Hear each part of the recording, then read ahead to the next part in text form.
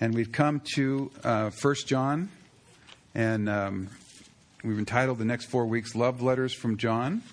In the bulletin, we wrote a little paragraph about it and kind of the way we're being led. So let me read that to you. Love Letters from John. John wants us to take full possession of the life that he so well explained in his gospel. He stresses that we need to let abide in us what we heard from the beginning, that when Jesus came into the world, he was and continues to be the physical, obvious, and personal presentation of God's great love for us. Also, that we can abide with the Son and with the Father and with each other in a deep and rich fellowship. And this is the promise that he has promised us. Zoe life, eternal life, here and now. So we're going to be continuing that. We're running just a little bit late on time because of the special thing. So if I give you a chance to stand up and say hi to somebody, can you do it like in 2 minutes? No, huh? Okay, 2 minutes to stand up, stretch your legs, and say hi to somebody. 2 other quick announcements. Mountain Pregnancy Center is having their annual fall banquet this coming Thursday, the 15th. Are there tables still available?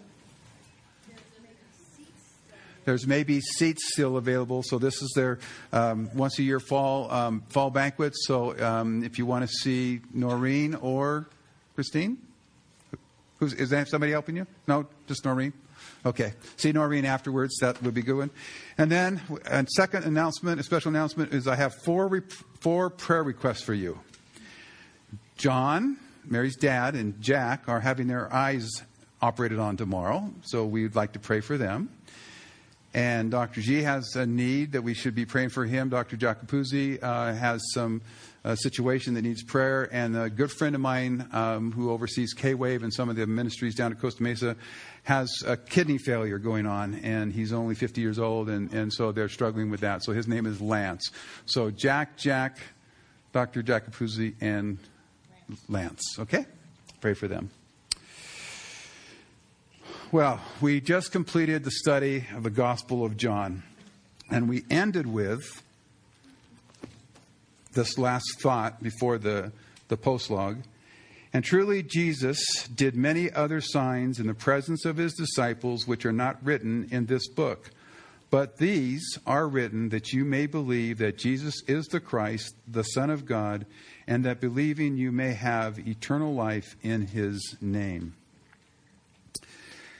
You know, I looked it up, and the last time we studied the Gospel of John, we spent 53 weeks going through it. We spent a whole year in the Gospel of John just before we started going through the whole Bible. That was the last major book that we had studied.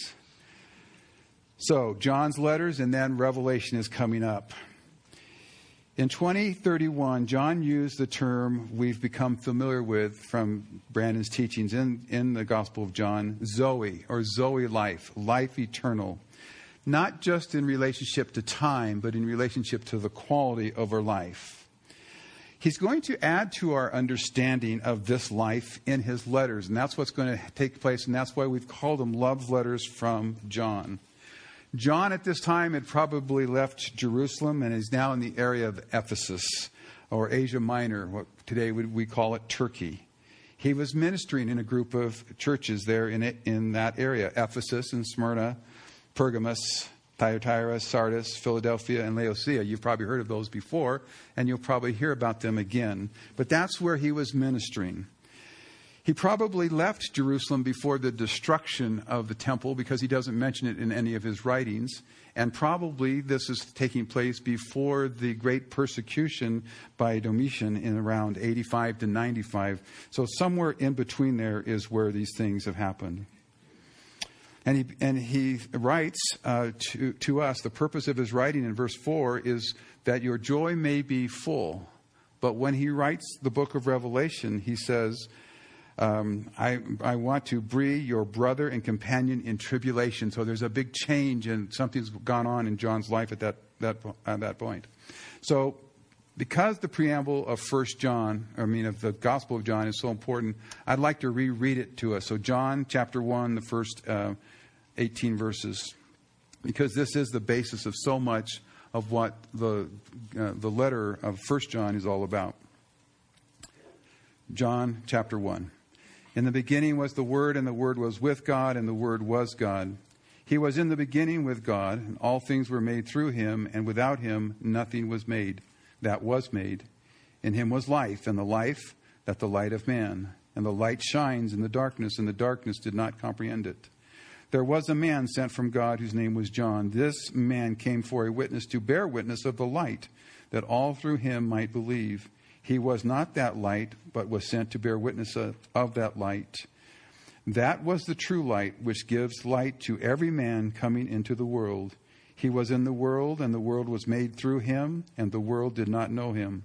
He came to his own, and his own did not receive him. But as many as received him, to them he gave the right to become children of God, to those who believe in his name, who were born not of blood, nor of the will of the flesh, nor of the will of man, but of God. And the Word became flesh and dwelt among us. And we beheld his glory, the glory of the only begotten of the Father, full of grace and truth. John bore witness of him and cried out, saying, This was he whom I said, He who comes after me is preferred before me, for he was before me. And of his fullness we have all received, and grace for grace. For the law was given through Moses, and grace and truth came through Jesus Christ. No one has seen God at any time. The only begotten Son, who is the bosom of the Father, he has declared him. So John tells us directly why he wrote this first letter. In chapter 1, verse 4, he says, so that your joy would be full. In chapter 2, verse 1, so that you would not sin. And in chapter 5, 13, that you may know that you have Zoe, or eternal life. And by comparing these two ending thoughts from the Gospel of John and 1 John, we see that there is a complement that takes place. In the Gospel, it was written that men might have life. But in the letter, we see that men might know that they have life. In the Gospel, it was a divine life was revealed in Christ. And in the letter, that same life can be realized by us. In the Gospel, there was a way to life through the incarnate Son. But in the letter, the nature of that life can be possessed by men. We're going to see that John continues three themes. God is love, God is light, and God is life. Knowing that you have learned this, that the important things in life are not things, they're relationships. Haven't we learned that? The things, when we were younger, things were really important. For some of you, a new bike, that was really important. And then we had new cars, and then we had that first house, and then we had these things that were important to us. But as we've grown and as we've matured, we've discovered that relationship is more important than any of the things that we thought were so important at one time. So let's look at John chapter 1, and we'll take a read through that, and we'll pray, and I'll give you some thoughts about it. First epistle of John, chapter 1. That which was from the beginning, which we have heard, which we have seen with our eyes, which we have looked upon, and our hands have handled concerning the word of life. The life was manifest, and we have seen and bear witness, and declare to you that eternal life, which was from the Father, was manifested to us. That which we have seen and heard, we declare to you, that you may also have fellowship with us. And truly, our fellowship is with the Father and with his Son, Jesus Christ. And these things we write to you, that your joy may be full. This is the message which we have heard from him and declare to you. God is light, and in him there is no darkness at all. If we say we have fellowship with him and we walk in darkness, we lie, and we do not practice the truth. But if we walk in the light as he is in the light, we have fellowship one with another, and the blood of Jesus Christ, his Son, cleanses us from all sin. If we say that we have no sin, we deceive ourselves, and the truth is not in us. If we confess our sins, he is faithful and just to forgive us our sins and to cleanse us from all unrighteousness. If we say that we have not sinned, we make him a liar, and his word is not in us. Let's pray. Father, we thank you for, again, words from John, words from your heart through John to us, love letters, how much you love us, and how much you want our best. You want us to have life eternal now. In Jesus' name, amen.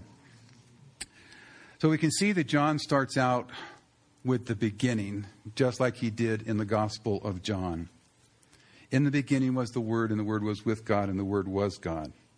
That predates the in the beginning God created from Genesis 1. And when you stop to think about it, the in the beginning God created is simple in comparison to the profound in the beginning was the Word. Because in that statement, John is saying that God predated and he was pre-existent and he always was. And that was so important. He was here from eternity past. The importance of this is he's using the word logos, and we'll see a little bit later of why this is so important. But John is also referring to the beginning of the ministry of Christ, what he did from the time of his incarnation, from the time of the beginning of his ministry for those 3.5 years, the ministry that was manifested to him. He goes on to make it clear that he and others, the we that's in there, it says we, probably others who were of that first generation, the people who were around with John from that beginning, that they had heard and they had seen with the natural eye. So they saw this and they were telling people, we saw this. It's not something that was told to us. We saw this. They looked upon, that means they intensely studied, they paid attention to, they knew exactly what they were doing, and they touched the logos of life, the God incarnate. One commentator says it this way: we deliver nothing by hearsay, nothing by tradition, nothing from conjecture. We have had the fullest certainty of all that we write and preach. That's what John is saying. There is no hearsay theory. This is something that's true. I know it's true. And he talks about the word of life, the Zoe, the Logos, which was the same word that he used a lot in John, the first chapter.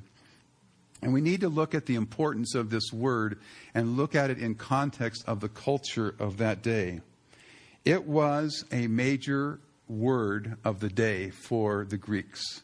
It was their word. It was a word they coined, a word that they had been talking about for hundreds of years. The Logos.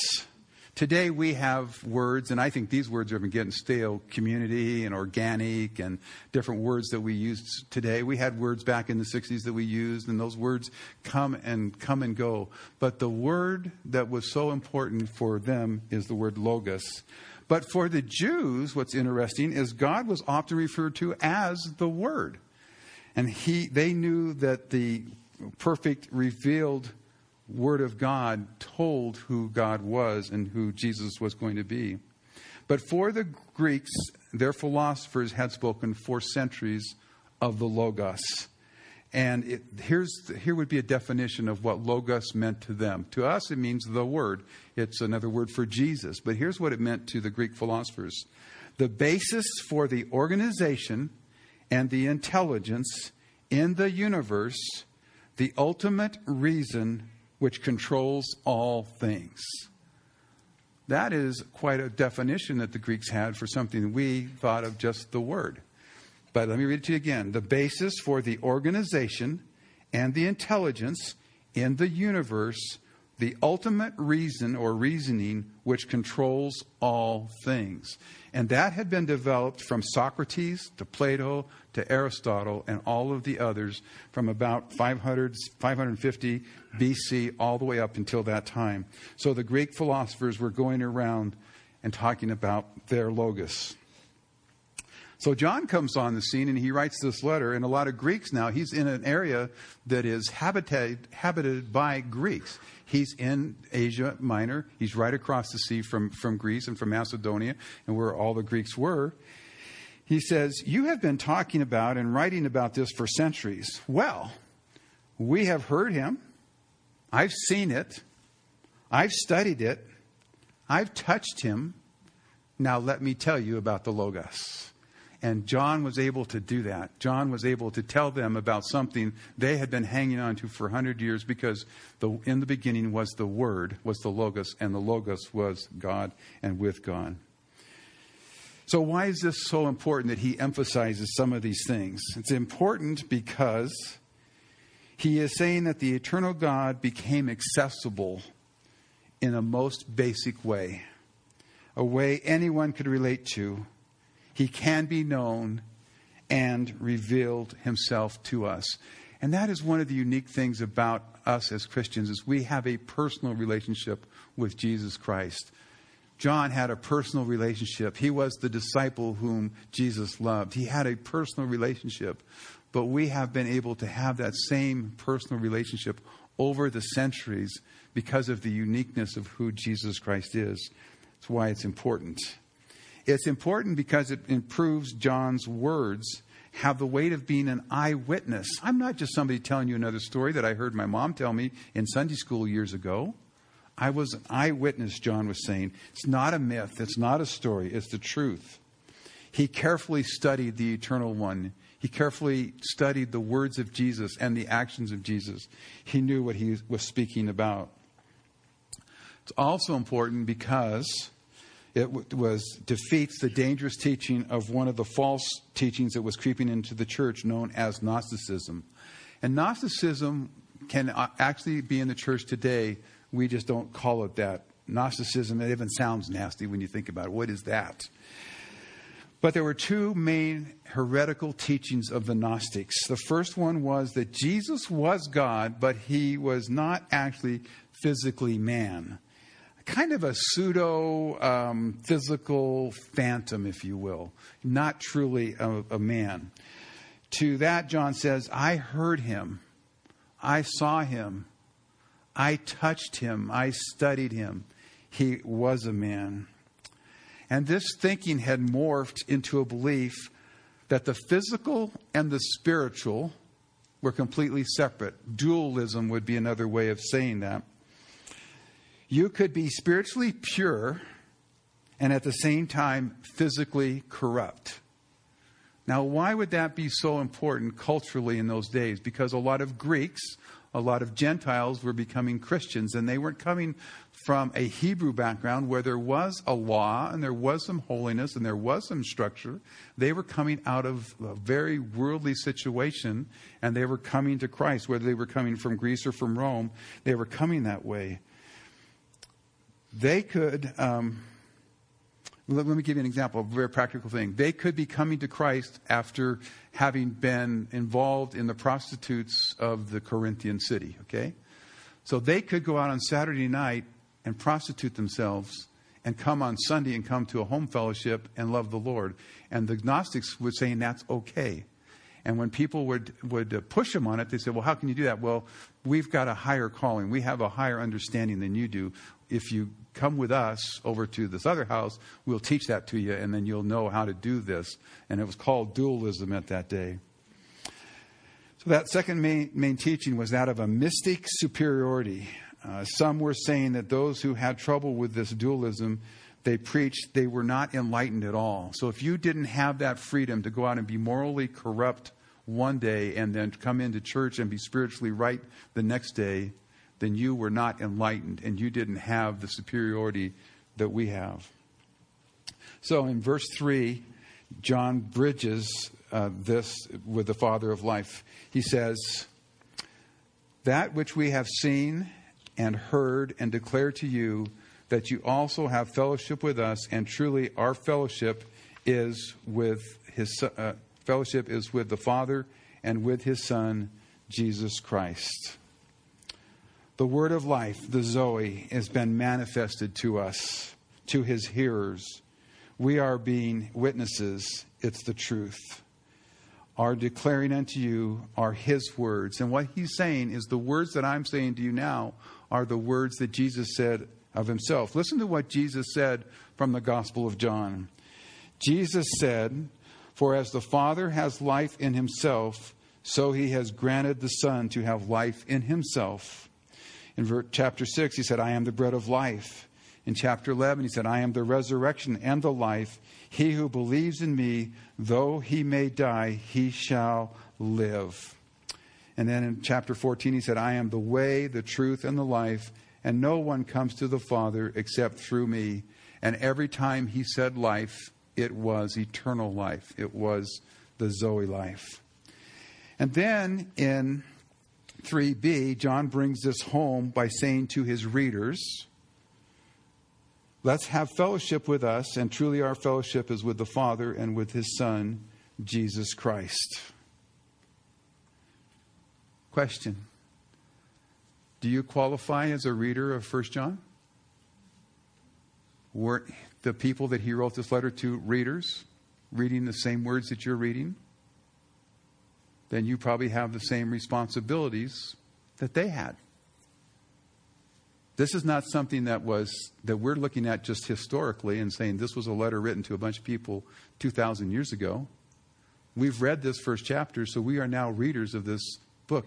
Just like the people that he originally wrote it to, we're in that same position. They could have the same fellowship with them that they have with the Father and the Son. It's like they're trying to pass on this special fellowship that they have. This has to be one of the greatest statements in the whole New Testament, that we can have fellowship with God. The use of the emphatic word for fellowship, koinonia, which we're all familiar with, it comes from the word koinias, which means common. It means common, having things in common. It's the same word that was used in Acts 2:44. Now all who believed were together, and they had all things in koinias, or common. They sold their possessions. They divided them among all, as everyone had need. Wow, that sounds pretty good. Now, that's a scary verse when we think about it in the church today. I'm actually going to ask Frank if you'll stop anybody from leaving right now, and then Wes, if you can go over on the other side and stop anybody from leaving. See, I'm going to have some papers to pass out to you that you guys give up all your possessions. I have some special authorizations and some special documents that will even allow you to transfer your houses over to us right now. And so we're going to do that, and then we will distribute it as we see fit. So that's the kind of thing. That's not at all what's going on in Acts chapter 2. In Acts chapter 2, a whole bunch of people came to Jerusalem, 1.5 million, 2 million people, for the Passover. And while they were there and they were hanging around for the day of Pentecost, the Holy Spirit poured out. People were speaking in tongues. They were all hearing the gospel in their words. This great thing was happening.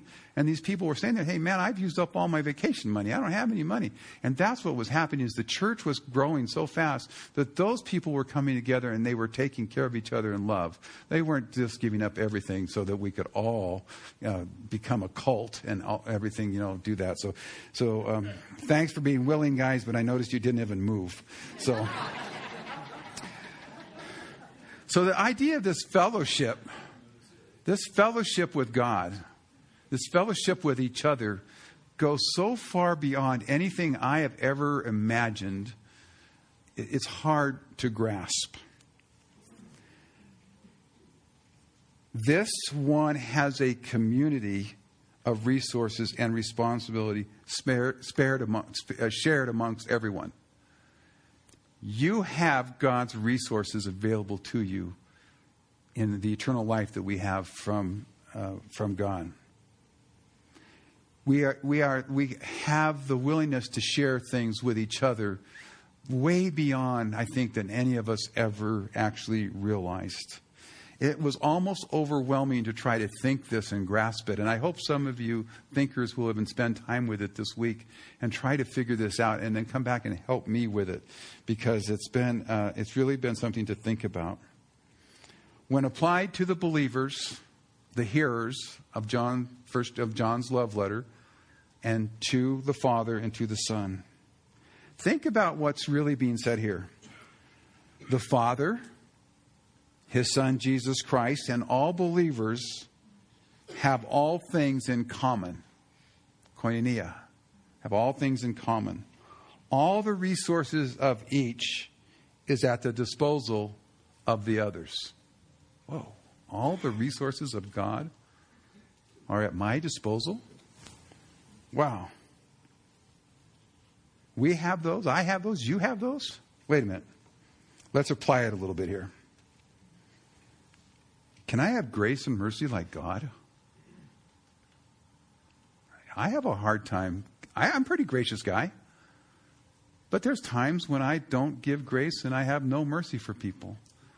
But I have as a resource, because of my fellowship with God, if I can grasp this, the ability to give the grace of God to somebody who's wronged me or somebody who needs that grace or that mercy. How about forgiveness? Jesus said, Father, forgive them. They know not what they do. We have a hard time forgiving somebody who doesn't pick their trash can up and leaves it out for the raccoons. Just saying. Haven't you been irritated when you see a trash can knocked over because the person didn't put a lid on it? Okay. Forgiveness. We have the ability to forgive like God the Father and like Jesus did. How about this one? Patience. Patience. Long-suffering. Do you know how long God has waited for some of us to come to Him, to come to a place of surrender? And we run out of patience so quick with our kids or with our spouses. Well, how about just material things? Sharing what we have, being willing to help others like in Acts. That should really be easy. John is saying we can have this koinonia fellowship inside of the Zoe life. It's one of the things that we have because of it. Spurgeon said this about this passage. When fellowship is the sweetest, your desire is the strongest that others may have fellowship with you. And when truly your fellowship is with the Father and with His Son, Jesus Christ, you earnestly wish that the whole Christian brotherhood may share in the blessings with you. Wouldn't you love them just to have the part of koinonia that we have around the dinner tables? We have a great fellowship. And wouldn't we like to share that love with them? But how about sharing the love that we've all experienced with one another in different aspects of our life and our ministry together? There are times when we have gone out of ourselves to help each other, to minister to one another, and those types of things. Wouldn't it be great if that could just be passed around to the whole Christian world, to the whole brotherhood of Christian brotherhood? Paul speaks about it in Ephesians. He says there's one Lord, one faith, one baptism, one calling, and one hope of our calling. And then talking about one body, now there is that interdependency that we have with each other. How that no part can function by itself. There is the necessity for the whole body. The eye cannot say to the ear, I have no need of you, for then where would the hearing be? 1 Corinthians 12. So we see that we can have this great fellowship because of the word of life which John had handled, and he is telling us was manifested. And then John tells us there in verse 4, these things we write to you that your joy may be full. It echoes the ideas that Jesus had in those last hours of his life, the night before his crucifixion. He wanted the fullness of joy for his disciples. They were facing the cross. They were facing persecution. He knew what was going to be going on. And these are the things he said in chapter 15, 16, and 17 of John. These things I have spoken to you, that my joy may remain in you, and that your joy may be full. Until now you have asked nothing in my name. Ask and you will receive, that your joy may be full. And in chapter 17, but now I come to you, and these things I speak in the world, that they may have my joy and be fulfilled in them. All that joy is being talked about just before the darkest hours for the disciples and for Jesus himself. In verses 5 to 7, now John tells us the message they heard from Jesus. Not only eternal life and manifested to us, the Logos, he is the light, and in him there is no darkness at all. Jesus had said, you remember one of those I am statements, I am the light of the world. Speaking to Nicodemus in John, Jesus said, and this is the condemnation, that the light has come into the world, and men love darkness rather than the light, because their deeds were evil. For everyone practicing evil hates the light, and does not come to the light, lest his deeds should be exposed. But he who does the truth comes to the light, that his deeds may be clearly seen, that they have been done in God. So using this contrast of light and darkness, Jesus spoke to Nicodemus. John now makes it clear that if there is a breakdown in our relationship with the Lord, it's not in Him, because in Him there is no darkness at all. It's in us. And so many people today want to talk about their truth instead of His truth. His truth is absolute. His truth is right here. We can find His truth. But so many people want to say things like, well, you know, that doesn't work for me. My truth is this. Or I've discovered that. Or the way I see this is like that. And they make excuses, and they make an exchange of the truth for His truth. Jesus said He is the truth. The Bible teaches that there is a truth that is greater than all of the feelings that we might have. We might say, well, this is really true, and this is really happening, and this is more culturally relevant and culturally right. Practicing the truth is a pattern of living in the truth. But it says there, but if we walk in the light, and don't we talk about that as Christian? It means to walk in a generally obedient life. That your life is generally obedient to God and to His Word, and that's the way that you're walking. You're not harboring a known sin, and you're not resisting the conviction of the Holy Spirit. Do we do that? Do we have known sin in our life? We try to walk through life, and we try not to ruffle that feather or bring that up. John is telling us that to walk in the light is possible. Okay, for those theologians, it probably won't happen until we reach that eternal life or that eternal state. That sinless perfection is reserved for eternity. None of us are going to be there. Quite frankly, I don't see anybody in the room that's made it yet. Okay, so we're working on it. But we all have sin. But our life as Christians is described as a walk. Don't we ask each other, how's your walk? Guys at breakfast on Thursday mornings, don't I sometimes come over and say, how's your walk with the Lord? Are you still walking with Jesus? That's something that we say to each other. Don't we ask each other, how's your walk? This implies activity. We display our life with action. But the walking for us as Christians should be with continuity and with progress. There should be a flowing with it. John says if we are walking in the light with Jesus, we then have fellowship one with another. Well, that makes sense. We're all here because we're Christians. We're all here because we want to worship Him. We want to study His Word. So there's a purpose that brings us together, and that's Jesus Christ. So then, if we do not have fellowship with one another, then one party or both of the parties are not walking in the light. Isn't that true? If two believers are angry with each other, not talking to each other, kind of upset with each other, somebody's not walking in the light. Because if you're both walking in the light, you're going to have fellowship one with another. It's just something to think about. Two Christians who are in the right relationship with God will naturally be in the right relationship with each other. So something to think about when the relationships break down between us. Check our relationship with the Lord. See where we're at. In 7b, what a great reminder. Even while walking in the light, we can still sin.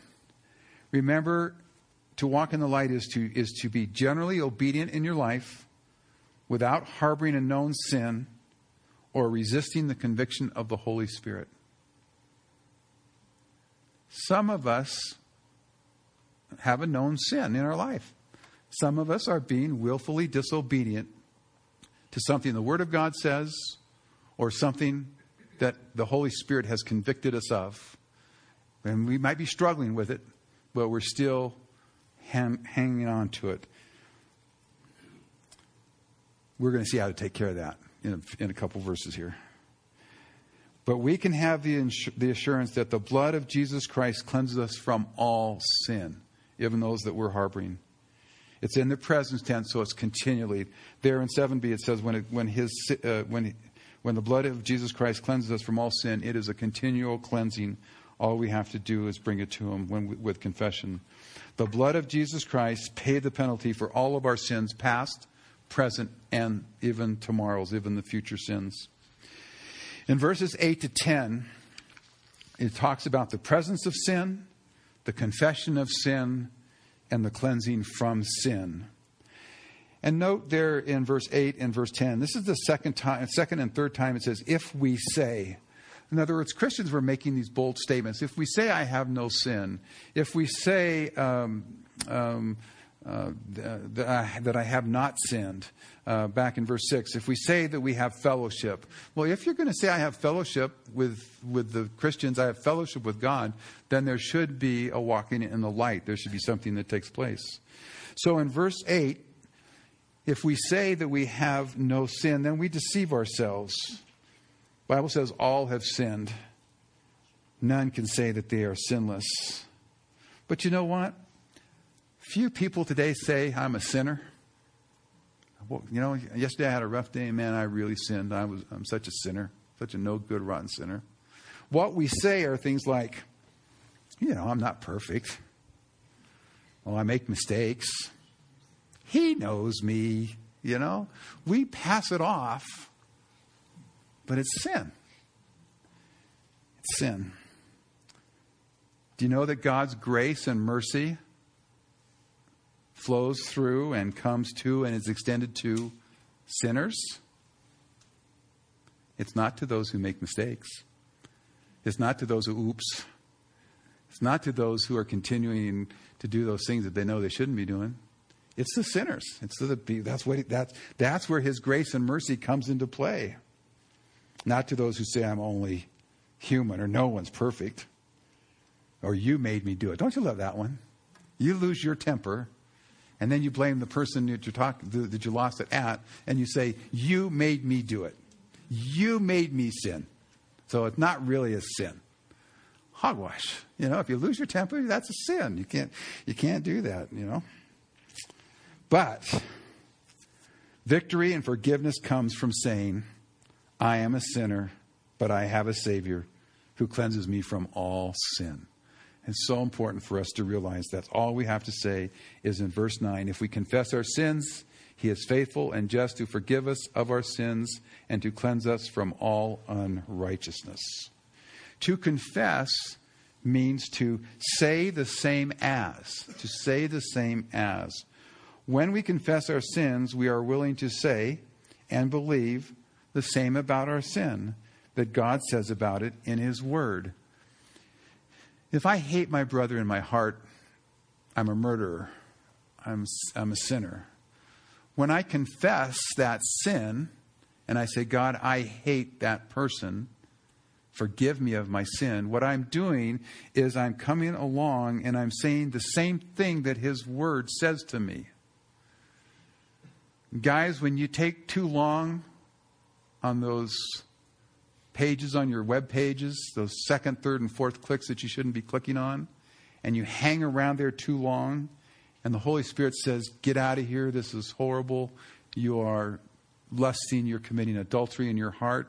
When you get to that point, you are coming in agreement with the Word of God, and that's when you say, I am a sinner, and then God will forgive you. He cleanses me from all sin. So to confess means to say the same as. When we confess our sin, He is willing to say, your sins are forgiven. He is faithful and just to forgive us. Because of Jesus' finished work, the righteousness of God should be our friend. We should be willing to run into it. It ensures us that we will be forgiven because Jesus paid the penalty for all of our sins. And then in verse 10, if we say we have not sinned, if we deny the presence of sin, we are self-deceiving and denying God's word. Yet, though it is always present, there is a remedy. So sin shouldn't be a hindrance to our relationship with God, because forgiveness is just saying, I confess my sins to you, Lord, forgive me. That's how simple it is. Spurgeon commented on this passage with these words. This text means just this. Treat God truthfully, and He will treat you truthfully. Make no pretensions before God, but lay bare your soul. Let Him see it as it is, and then He will be faithful and just to forgive you your sins and to cleanse you from all unrighteousness. Treat God truthfully, and He will treat you truthfully. When George Washington was about 20 years old, he wrote this in his prayer journal. Any of you journal? Any of you have journals where you write down journals? This is what George Washington did. He's a 20-year-old young man. O most glorious God, in Jesus Christ, my merciful and loving Father, I acknowledge and confess my guilt in the weak and imperfect performance of the duties of this day. Sounds like a bedtime prayer. I confess the weak and imperfect performance of the duties of this day. I have called on Thee for pardon and forgiveness of sins, but so coldly and carelessly that my prayers are becoming my sin and stand in need of pardon. In other words, his prayers had become so weak and so meaningless and so rote that they needed to be pardoned. I have heard Thy holy word, but with such deadness of spirit that I have been an unprofitable and unforgetful hearer. I have been an unprofitable and forgetful hearer. So that, O Lord, Thou, though I have done Thy work, yet it has been so carelessly that I may rather expect a curse than a blessing from You. So he was being gut honest with God in his prayers, that even his prayers weren't right. Even the things that he was looking at in the Word of God, he wasn't really paying attention to it. And that can happen to us when we approach the Word of God a little bit too casually. We don't realize, we are so blessed with every translation that we have in all different formats on our smartphones, on our iPads, in our computers. We are so blessed. But we should never get to the place to where we approach the Word of God with such casualness that it's not the Word of God. In the beginning was the Word, and the Word was with God, and the Word was God. This Logos was the word of the day for the Greeks. And John is coming along and saying, this Logos I declare to you. I've talked to him, I've heard him, I've touched him, I've inspected him. And let me tell you about Jesus Christ. Because based on his death, you can have the forgiveness of sins. And so that's the message of John. That's the love letter that he sent us.